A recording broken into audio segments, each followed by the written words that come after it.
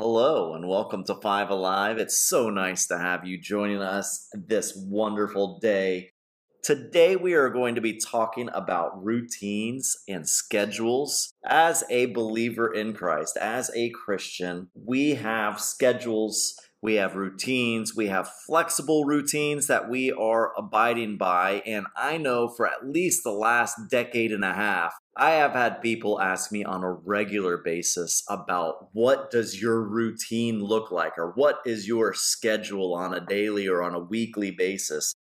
And I think a part of that is because we're just kind of curious as to what other people's schedules and or routines are. And I remember looking through YouTube at one point because I was looking up something completely unrelated, yet there was a YouTube video of Mark Cuban talking about what his daily schedule was.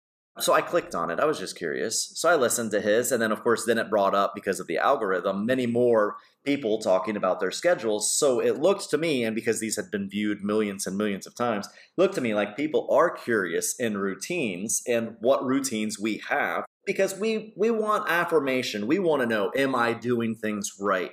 And so hopefully 2 weeks ago when we were talking about self-control, that was an affirmation that yes, we do need to be more self-controlled. Last week when we were talking about patience, hopefully that really helped us understand patience in a different light than the way we always look at patience. And today I want to talk about routines and the routine of our schedule. So just to kind of start out, I'm going to go ahead and go through what my routine or my daily schedule kind of looks like. This is mine. Yes, there is overlap into what Blair, Xavier, and Mallory's looks like throughout this. I'm going from my perspective of the way I do things every day. So every day I sleep, I rest. Now this was my weakest and most sinful area because Scripture tells us time and time again that we're supposed to rest. We're supposed to take a day of Sabbath. We're supposed to take a day of rest. I also was very bad previously at taking a full 7 to 8 hours of sleep a night. When I was younger, I used to say things like sleeping is overrated. I used to say things like, oh, I'll sleep when I die. I had all kinds of little catchphrases that I would throw out there. And when I turned 40, I realized that was foolish of me. And I was also going against Scripture in the regard of not following in line with the way God calls us to be people of rest. And so my daily routine does have between 6.5 to 8 hours of rest in it. If I get 6.5 hours, I will take a 15 to 20 minute nap in the afternoon because I need more rest. I need to be rested. I need to be ready to go. I need that energy that comes with sleeping and or resting. Another thing that I do that is also very scriptural is I take care of my hygiene. I bathe, I put on deodorant, I put on perfume sometimes, I brush my teeth, all of those hygienical things. These are important things for us to do. Again, they're scriptural. It's mentioned in Leviticus that we're supposed to take care of our bodies. We're supposed to even take care of our houses. So like if there's mold or mildew that happens, you're supposed to kill that area with different things that will combat that mildew, that mold, whatever. And then the Bible actually is very specific in Leviticus about removing that wall. If a wall becomes molded or mildewed, you have to remove it. And if the mold or mildew gets even worse than that, you're supposed to actually destroy the house because it's bad for you. Mold, mildew, these are bad things for us. And so it's important to stay hygienical. Book of Esther talks about putting on things so that way we look beautified and these kinds of things. So it's important for us to do these. Another thing I do every day is I pray. I pray not just a specific time. I don't just get on my knees next to my bed, but I actually pray all day. So if I'm driving down the road, I pray. If I'm in the bathroom, getting ready for the day, I'm praying. If I'm walking through the house, if I am in a meeting, sometimes I say a silent prayer. Not every prayer that I speak is aloud with my mouth. I do often pray inside of my mind, inside of my head. Another thing I do on a regular basis every day, and this differs whether I do it in the morning or at night, is I read the Bible. I read a minimum of one chapter, but I do prefer to read several chapters at a time, especially in a longer book. If I'm in a shorter book, like in the Minor Prophets, If I'm in a shorter book, like the epistles that are shortened, like Galatians or Ephesians, that are just 6 chapters, I will read those usually in one setting over a several days of time. For the past 3 years, a part of my routine has been to work out. I worked out for the last 3 years, 5 days a week for 45 minutes to an hour and 15 minutes. The last 2 months, I've been working out for 6 days. Monday through Friday, I then work from about 9 a.m. till 3:30 or 4 p.m. This entails writing, emailing, Zoom, WhatsApp calls, preparatory for whatever business venture we're working on at that time, strategy, meetings, paperwork. You know what your work is. I know what my work is, and this is what a lot of it entails. And I actually do my best to try and get everything done by Wednesday night or Thursday morning, so that way I have the rest of Thursday and I have all day Friday kind of to do other things. And those other things usually entail reading. I read books. I want to learn something new every day. Xavier's in 12th grade. Mallory is in 8th grade. Do you guys learn something every day? Yeah. But isn't that what you're supposed to be doing because you're in school? Yeah. I'm an adult. I'm no longer in school, and I don't have to learn anymore. But in order to grow as a person, in order to grow in Christ, I read and I try and learn something new every single day. Here's the kind of things that I read. I read fiction for enjoyment. The Pulitzer Prize winning fiction, regular fiction like John Grisham or Kurt Vonnegut or any of those. I read classics. I read some of the old classics, like anything written by Dickens, or I've even gone back and I have read Homer's, the Iliad, the Odyssey, these kinds of things, because I was not always a reader. I hated reading. I absolutely hated reading all through school. But as I've gotten into adulthood, I've discovered that reading is important. And as a result of not reading a lot when I was younger, I didn't read the classics, or I skimmed them so fast that it was like I read the first page and then I read the last page and then I didn't care. So I've gone back and read some of the classics as a result. Another thing I read leadership books or books that help hone my skills. I read spiritual books. I read books about other cultures. I read books about history, about war, about finance. There is absolutely no book that has been written that I won't at least attempt to read. That doesn't mean I complete every book that I start, but there's no book that I will not at least attempt to read.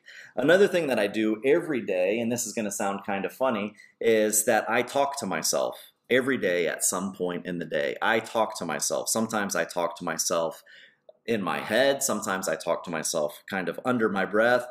But I do every day at some point in the day, or maybe at several points in the day, I talk to myself. Okay, honestly, I got lazy in journaling and I no longer write in a journal. So now I kind of do a little self-talk to myself, and it really helps me a lot.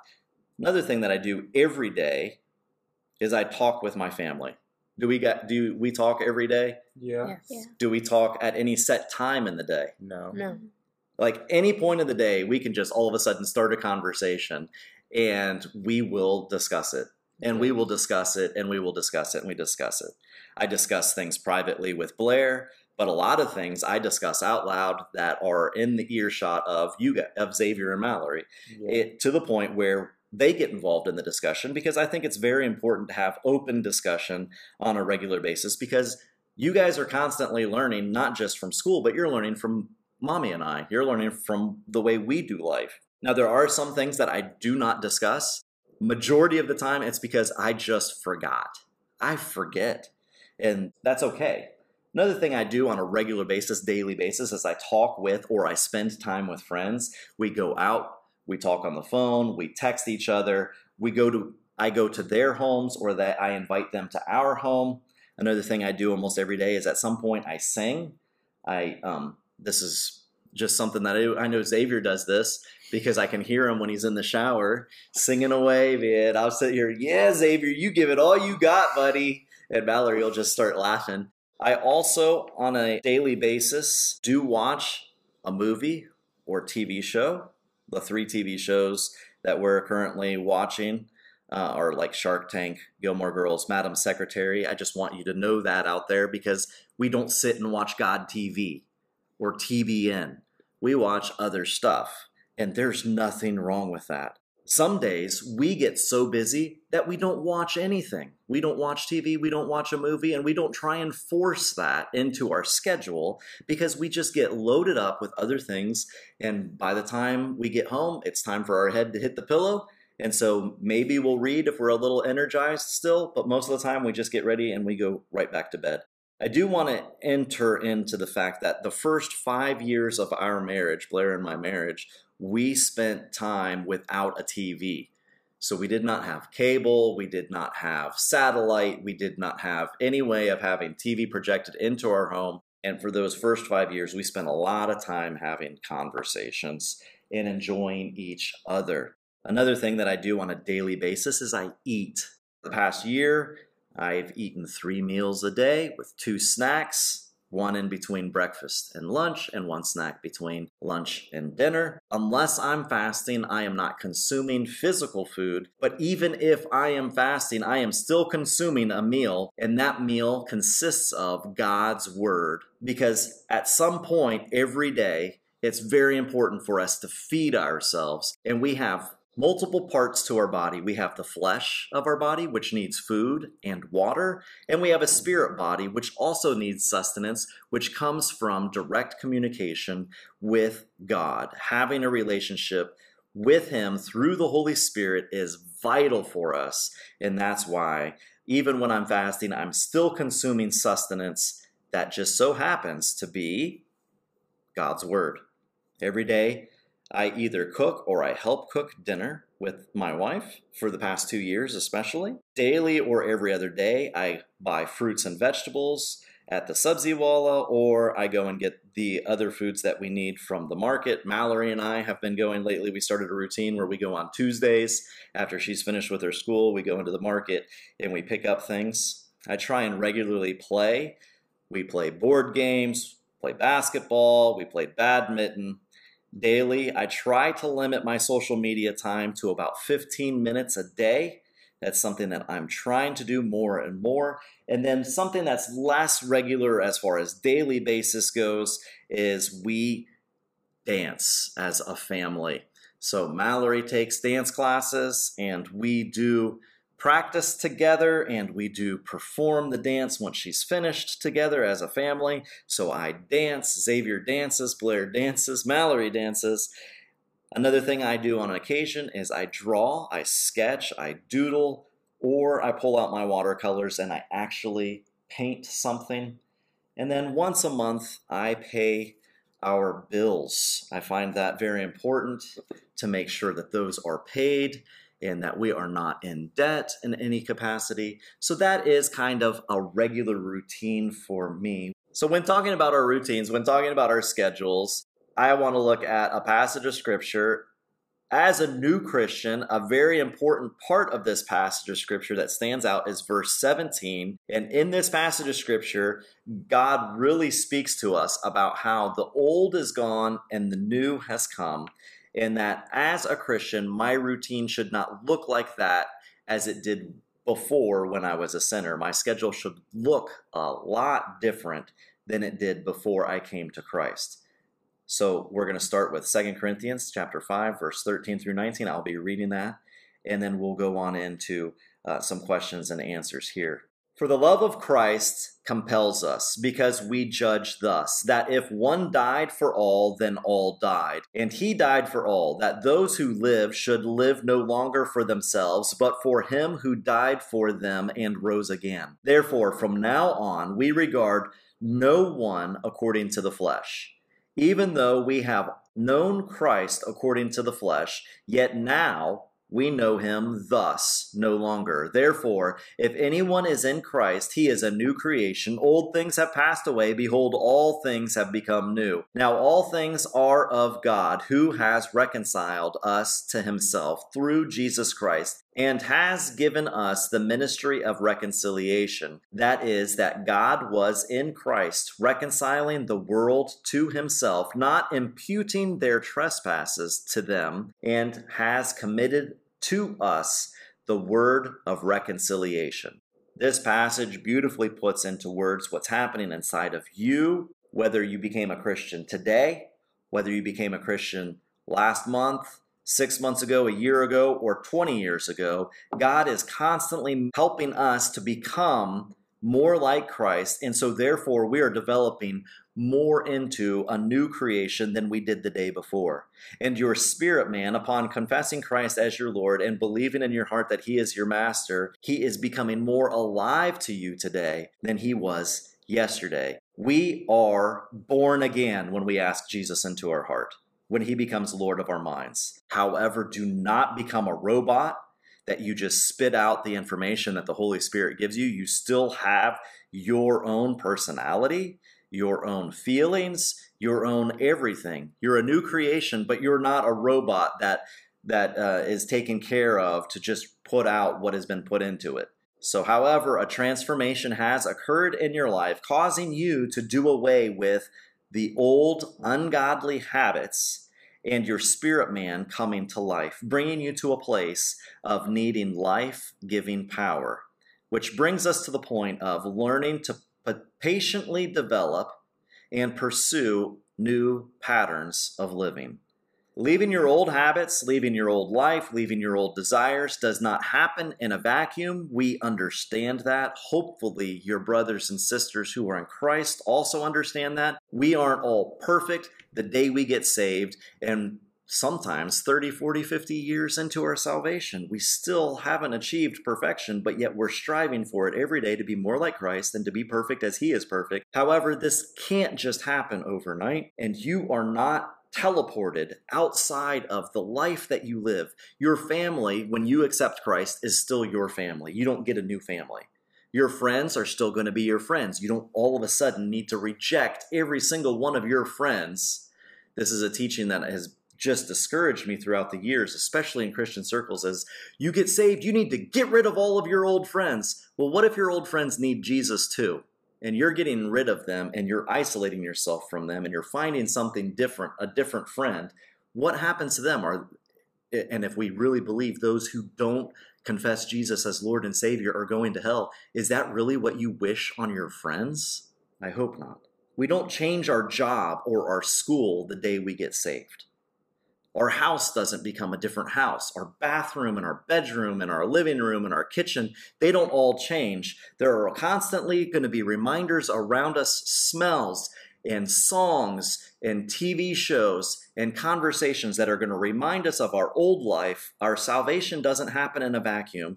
And so now what we do is mentally, we renew our mind, allowing ourselves to be a new creation in Christ, and forgiving ourselves of the past, as God has forgiven ourselves of the past. And you now have the adventure of living a new life in front of your friends, your family, your co-workers, your neighbors, everybody else, meaning that you get to choose to set a new routine and a new schedule for your life. God is providing you with a new pattern for living. New godly things will bring you joy. New godly things will interest you. New godly activities will build you up and build up your expectations. New godly concepts will help you in business, will help you in studying, will help you in school, will help you at home. So let's look into some of the everyday patterns that are a good part of our lives. These patterns are in addition to regular Bible reading, prayer, community worship, and personal devotion and meditation.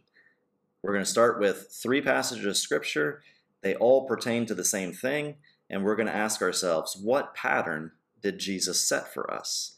These passages of Scripture are Matthew 26:26, Luke chapter 24, verse 30, and John chapter 6, verse 11. And as they were eating, Jesus took bread and blessed it, and brake it, and gave it to the disciples, and said, "Take, eat, this is my body." Luke 24:30. When he was at the table with them, he took the bread and blessed and broke it and gave it to them. Jesus then took the loaves, and when he had given thanks, he distributed them to those who were seated. So also the fish, as much as they wanted. So what pattern is Jesus setting here before people are getting ready to eat? Blessing the food before you eat it. Blessing the food before you eat it. blessing the hands that prepared it. Anything else? I guess preparing the disciples before he dies. That as well. And for us to recognize that when we eat, it's a reminder that Jesus' death on the cross was for our salvation. So every time we sit down to eat, we're reminded of that. All right. 1 Thessalonians chapter 5, 6 through 18. Rejoice evermore, pray without ceasing, in everything give thanks, for this is the will of God in Christ Jesus concerning you. So what pattern is this scripture setting that should be applied to our life? Rejoice. Rejoice. Absolutely. Pray without ceasing. Yeah. Never forget to pray. And then give thanks to God. Do we have a regular routine, daily routine of giving thanks unto the provider, the creator, the one who has blessed us with so much? I do. I do. I thank God every time I drink tea. But you know, like on Thanksgiving, how we have the tradition of writing our leaves of what we're thankful for. Yes. Sometimes I forget to write down God, and then I'm like, how come I didn't even put that as my first one and I didn't think of it? And the first thing I thought of was family. The first thing I should have thought of was God, and it's happened to me a lot.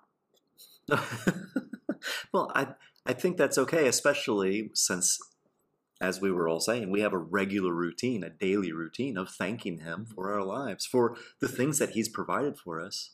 I thank God every day that I woke up feeling this way. What about when things go bad in our lives, or things go the way we don't necessarily want them to? Like driving down the street and you get a flat tire.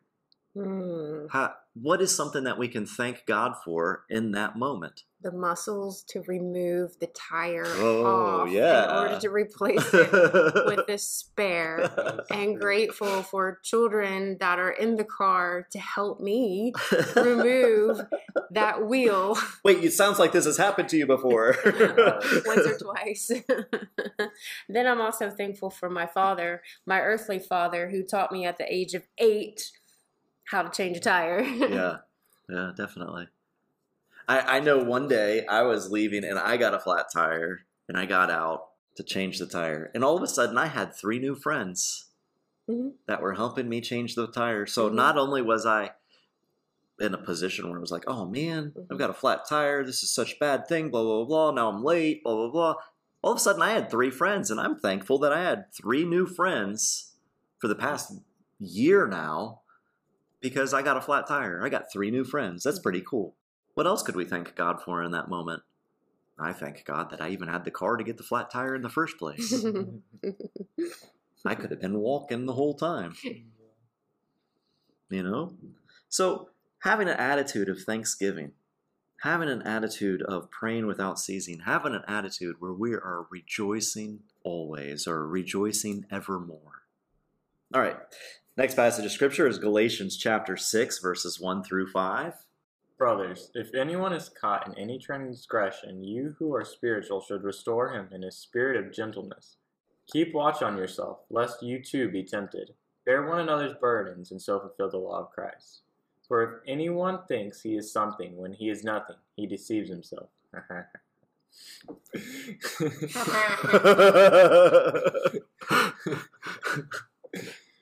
But each one tests his own work, and then his reason to boast will be in him alone, and not in his neighbor. For each will have to bear his own load. So what is this scripture pointing out about our daily routine? We need to help each other and depend on each other, but at the same time, work through and bear our own problems as well. We need to help others who are in trouble and allow others who are in trouble to help us, but at the same time, at the end of it, it says, for each will have to bear his own load. We still have to bear our own problems. Like, we can accept help, but in the end, it is us who needs to work through them. Mm-hmm. It's not anybody who can do that for us. Mm-hmm. Right. What is the majority of gossip? When we're talking about somebody, what is it usually we're talking about them about? Something we don't like. Something we don't like, but what else? can you believe what happened to them? Yeah. I hope that doesn't happen to me. Yeah, exactly. So we kind of put ourselves or elevate ourselves. This passage of scripture is saying that we're not supposed to do that. Mm-hmm. Like, that's contrary to God's word. So is gossip a good thing to do? No. No. So daily, we're not supposed to gossip.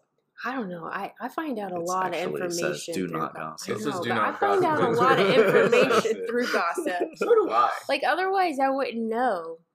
I don't gossip. Get other people to tell me to gossip. Right. I go don't to the gossip. source. I go to the source. Oh my goodness. You I've guys had are that happen. hilarious. I mean, WhatsApp groups are awesome. Yeah, they are. They're Can so resourceful.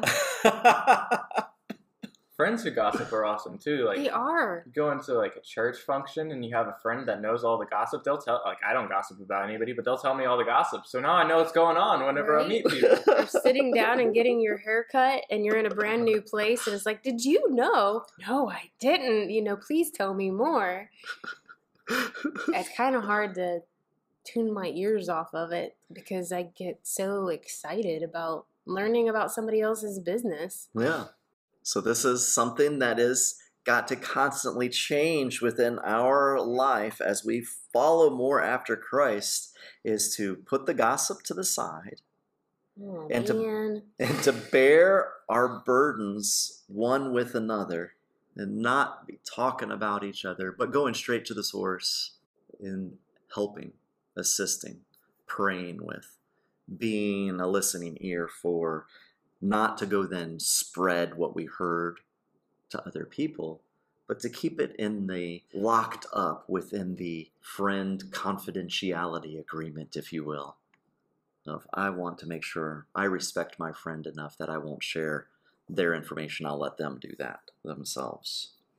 And then when they're hurting, when they're in pain, when they're in the hospital, when they're sick, when a loved one dies, and they confess to us how they're feeling in that moment, we listen. Sometimes we can give advice, but more often it's better for us to listen and to do that human contact thing. Touch their hand, touch their arm, hug them, say, oh, because that human touch is something that really speaks a lot of volumes. I'm not talking about something that's perverted. I'm talking about genuine care for one another. All right, Ephesians chapter 6, verses 1 through 4. Children, obey your parents in the Lord, for this is right. Honor your father and mother. This is the first commandment with a promise, that it may go well with you, and that you may live long in the land. Fathers, do not provoke your children to anger, but bring them up in the discipline and instruction of the Lord. So what is our responsibility to teach and reflect on this teaching of God's word for our daily life? O-B-E-Y. Obey. Obey who? Your mom and dad. Obey your mom and dad. You're 40 plus years of age now. 44. I'm not ashamed. You're 44 years of age, and you're not ashamed. Nope. Does this passage of scripture apply to you still? Absolutely. How? Your parents are old, you're old. Why do you still have to obey your mom and dad? That's what scripture says. They are my mom. They She's are not my dad. old. I'm 44 plus young. She's 44 plus young. Okay. But I'm just saying, a lot of people look at something like this and they go, oh, that's something for kids, Mhm. under the age of 18. But you're saying that that's not the case here. Nope. As long as they're here on this earth, we need to be honoring and obeying our parents. We need to. We do. It's right. Well, what if I'm 60 years old and they're 80, 88 years old? Do I still need to honor them? Selfishly, I want to live to be 120. So that is why I honor my mom and my dad. That's not an answer to my question. What if we're 60 and our parents are 80 plus or 90 plus? Do we still honor them? Yes.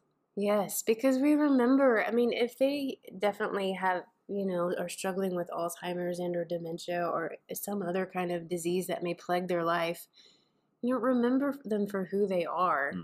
Don't concentrate so much so on what they've become, and their fragile stages of life. Yeah, it's detriment to watch and see. But yet, through those little peaks of, oh, I have a moment back with my mom, or oh, I have a moment back with my dad. Remember those moments. Yeah. Focus in on those.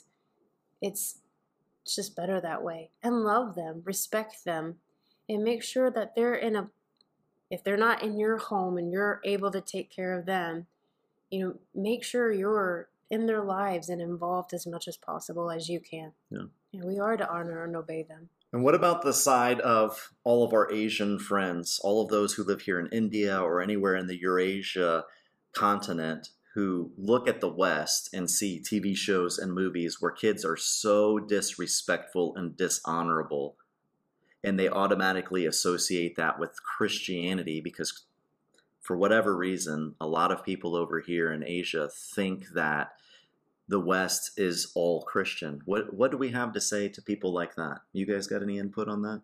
You shouldn't assume by a person's skin color or anything bad about them. Like if a person is white and all you hear is like you have a white friend that's a Christian and like you're like, oh, that person's obviously a Christian, but they're not. You shouldn't assume it just because of their color of their skin. Okay. And what about when it comes to honoring your elders, honoring your mother and father? Well, it is a big part of our Judeo-Christian society in the West is to implement those values into daily life through other church activities, and people say it a lot. And the portrayal of television and other things haven't helped because the society in the West has been, America specifically, proclaims itself to be a Christian nation and everything like that. And so whenever they're producing things that are contrary to Scripture, it confuses the minds of everyone over here who think that everybody's supposed to be Christian because they're proclaiming they're a Christian nation. And so in that, we need to represent ourselves as Christians differently and contrary to what society believes in order to show that we are different than what is believed to be. Okay. Well, let me go a little more deep then. How do you as a Christian who lives in two different continents, how do you take this passage of Scripture of children obey your parents in the Lord for this is right? How do you take that? When I was younger, I always took it, as importance of always obeying you and making sure I'm doing right by you and honoring my father and mother and my elders. And always tried to do that, always tried to speak to the elder people and greet them when I was younger. And then whenever we moved here to India, everything changed to the point where I learned a different level of what everybody else does here as well, of respect that I already had implemented in me, but had no idea that it was so important as over here as it should be in the West. Yeah, I really like here in Asia where if someone is elder to you and there is a chair in the home for them to sit in, you offer your chair first and foremost to the most eldest person in the house, and then respectfully either take your place on the floor or find another seat that may be less comfortable than the one that you just offered up. Now, not all homes do that in Asia because there still are those that, as some uncles and aunties, oh, we're becoming sloppy now. Mm-hmm. You can't even bend all the way down to the floor to touch your toes. Like, how sloppy are you becoming? And then it can become like an embarrassment because that young one may be struggling and, well, I don't see other people do this. So why it's just an embattlement. And then even in the Western mind of, why was I born into this family? I wish I had these parents. Or, oh, I could be on television and an influencer if I had these type of parents. And so you just kind of remove yourself and fly off to California or New York to make it big or make it famous without your parents because, well, my parents are never going to give me anything. They haven't ever done anything for me, but yet they have. Mm. And so when we keep rejecting what we've come from, or who bore us, so to say, on this earth, it's tough. That's just an embattlement in one's heart and mind and soul. Well, and I think you're also starting to hit on that last part where it says, and fathers, don't provoke your children unto wrath. This doesn't just go for me as Xavier and Mallory and Addison's father. This also goes for me as an up-and-coming elder within my community. I know I'm 44 years of age now, so I'm not an elder per se, but I do get called Paji and Uncle a lot, especially the last decade I have. And so I don't want that kind of reputation, especially as a Christian, where I am the kind of guy that is impossible for a young person to approach, because when they do approach me, I'm criticizing them, or I'm provoking them, or I'm making them angry, or I'm bringing to a point of complete bloodlust anger with me because I'm just a jerk. And I've seen that so often. It doesn't matter the cultural background, the religious background, Hindu, Sikh, Muslim, Christian, doesn't matter. I've seen people, uncles, I've seen Pajis that reject the younger generation so vehemently that they are constantly provoking them unto wrath. And as a new believer in Christ, or as a Christian who served the Lord for 20 years or longer, it is our job to not provoke our children unto wrath, but to train them and admonish them towards the Lord, to encourage them to keep seeking their faith in God. Specifically, as Christians, we want them to keep on seeking Christ Jesus. All right, just a few more questions and passages of Scripture. Deuteronomy chapter 6, verse 4 through 9. Hear, O Israel, the Lord our God, the Lord is one. You shall love the Lord your God with all your heart, with all your soul, and with all your strength.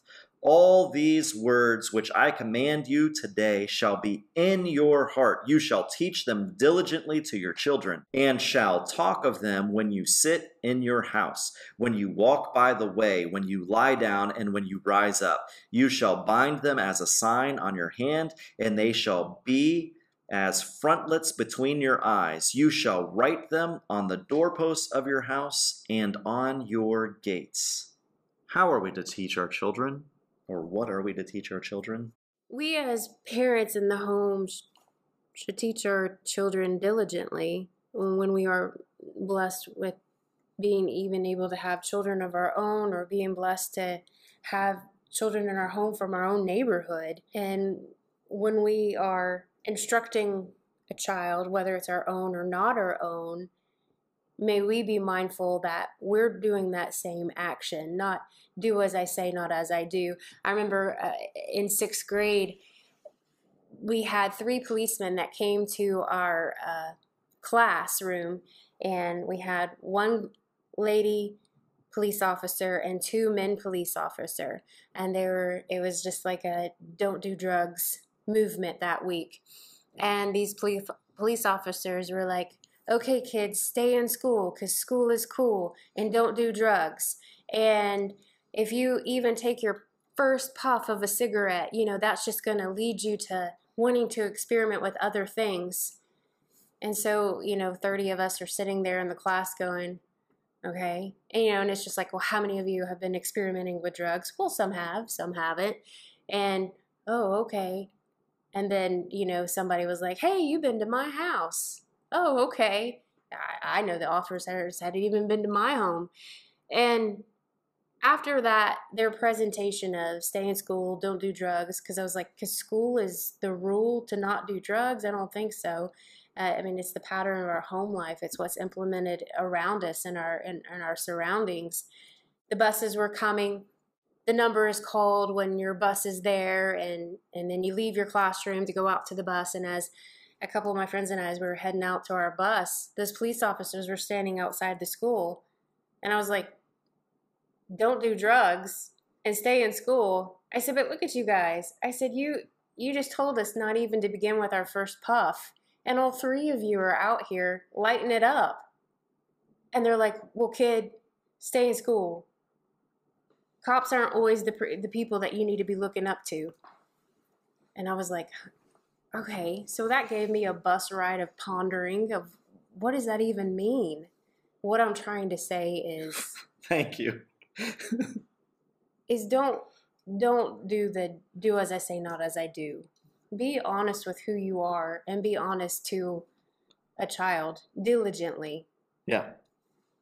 Whether they're your child or they're another from the neighborhood or school or out in the community, whatever. Right, or business meetings and things of that nature. According to this, Deuteronomy 6:4-9, in addition to diligently teaching children, our children and children of our community, and walking with them and talking with them from the time we wake till the time we go to sleep at night, what other routines reflect our faith in Christ within our house according to this passage of Scripture?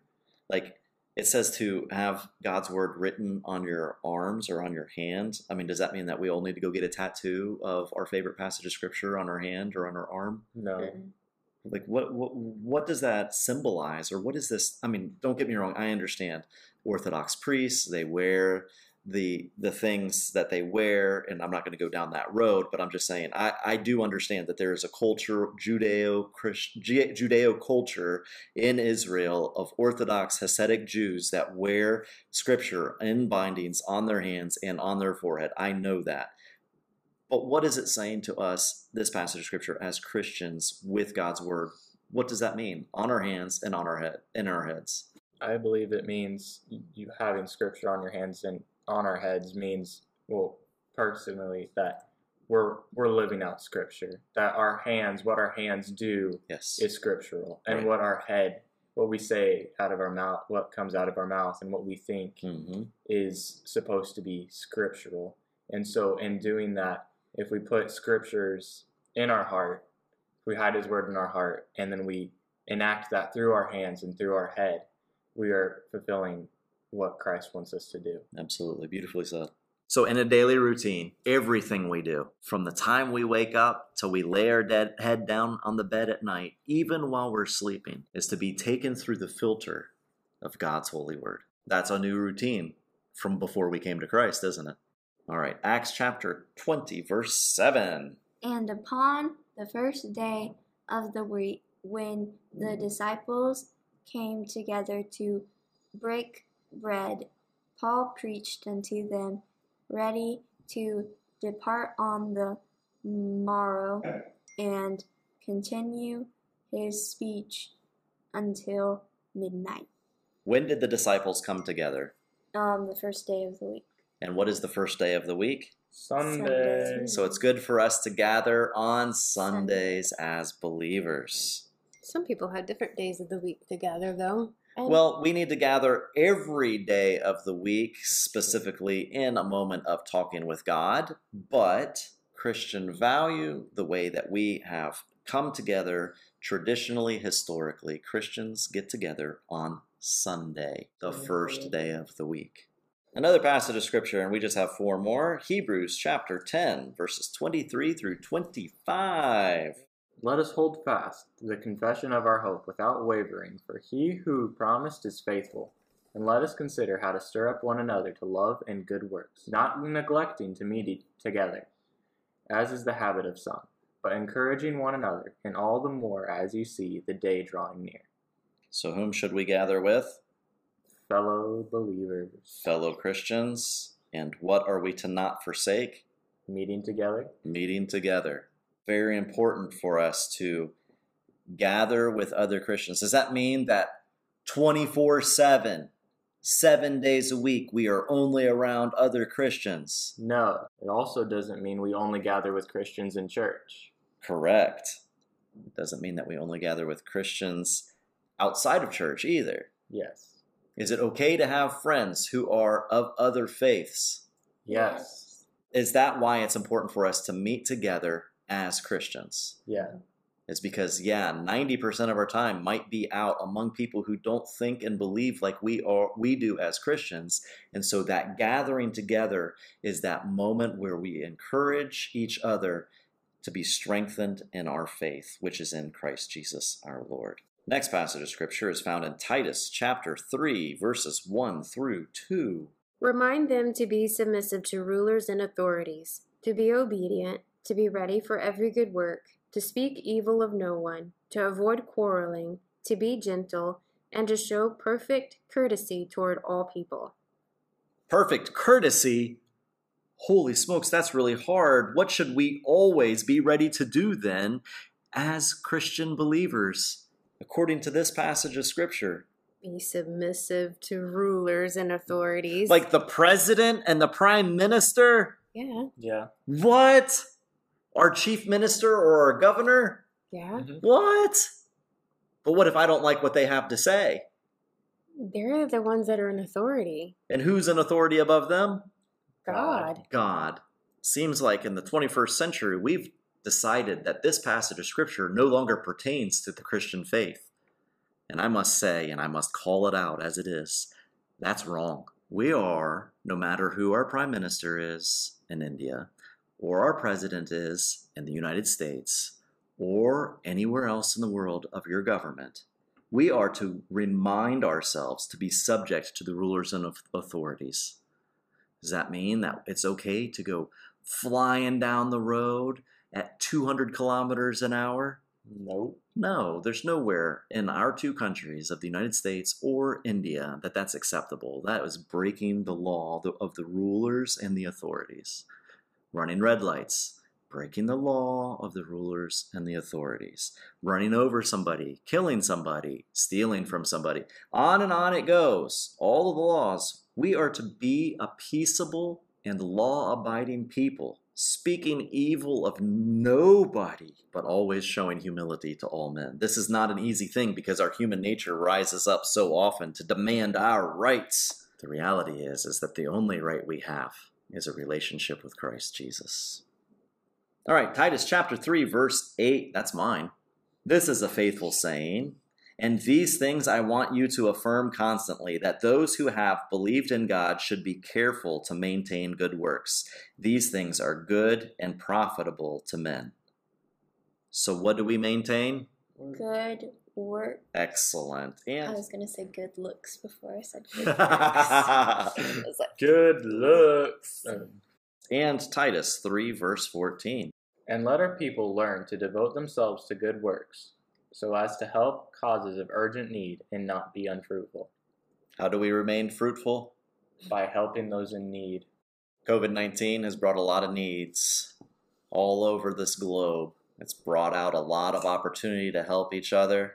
It's brought a lot of emergencies. Are you willing to give blood if you have the blood that is needed at the local hospital? Are you willing to go and sit at the hospital with somebody who's hurt? I remember a couple of months ago, Addison needed to go to the hospital in America. We're all here in India, and a friend came and picked her up, took her to the hospital, couldn't go in the hospital, and yet waited outside until Addison contacted her with what to do next. What a good friend. Are we that type of good friend? So there's a few things in our routine and in our schedule that change. Sometimes we need to be flexible in our schedule and we need to be able to put everything to the side. Oh, I've got a lot of work to do, but a friend urgently calls us and said that they're in need and they have nobody else that can take them to the doctor or take them to the hospital. What do? We put our things to the side and we go help that friend. It's very important for us, especially not just as good Christian witnesses, but just as a brother or a sister who care about those that are around us. And so therefore, I want to encourage us to look at our routine, look at our schedule, and look at it as something that is flexible to help others, flexible to meet the needs of others, flexible to be able to pray with others, flexible to not care what other people think about us, but to bear each other's burdens in moments when total hurt, heartache, and disappointment are attacking. Mallory, will you close us in prayer? thank you, Jesus, for today and for every single day, and that we will all stay safe, and everyone will wear their masks and wash their hands every single day. In Jesus' name I pray. Amen. Amen. If you have any feedback, if you have any questions, if you have any comments, please comment on our Instagram page, Twitter account, LinkedIn account. You can email us, as you see, on the place that you're receiving this podcast at. We'd love to hear back from you. 5 Alive out.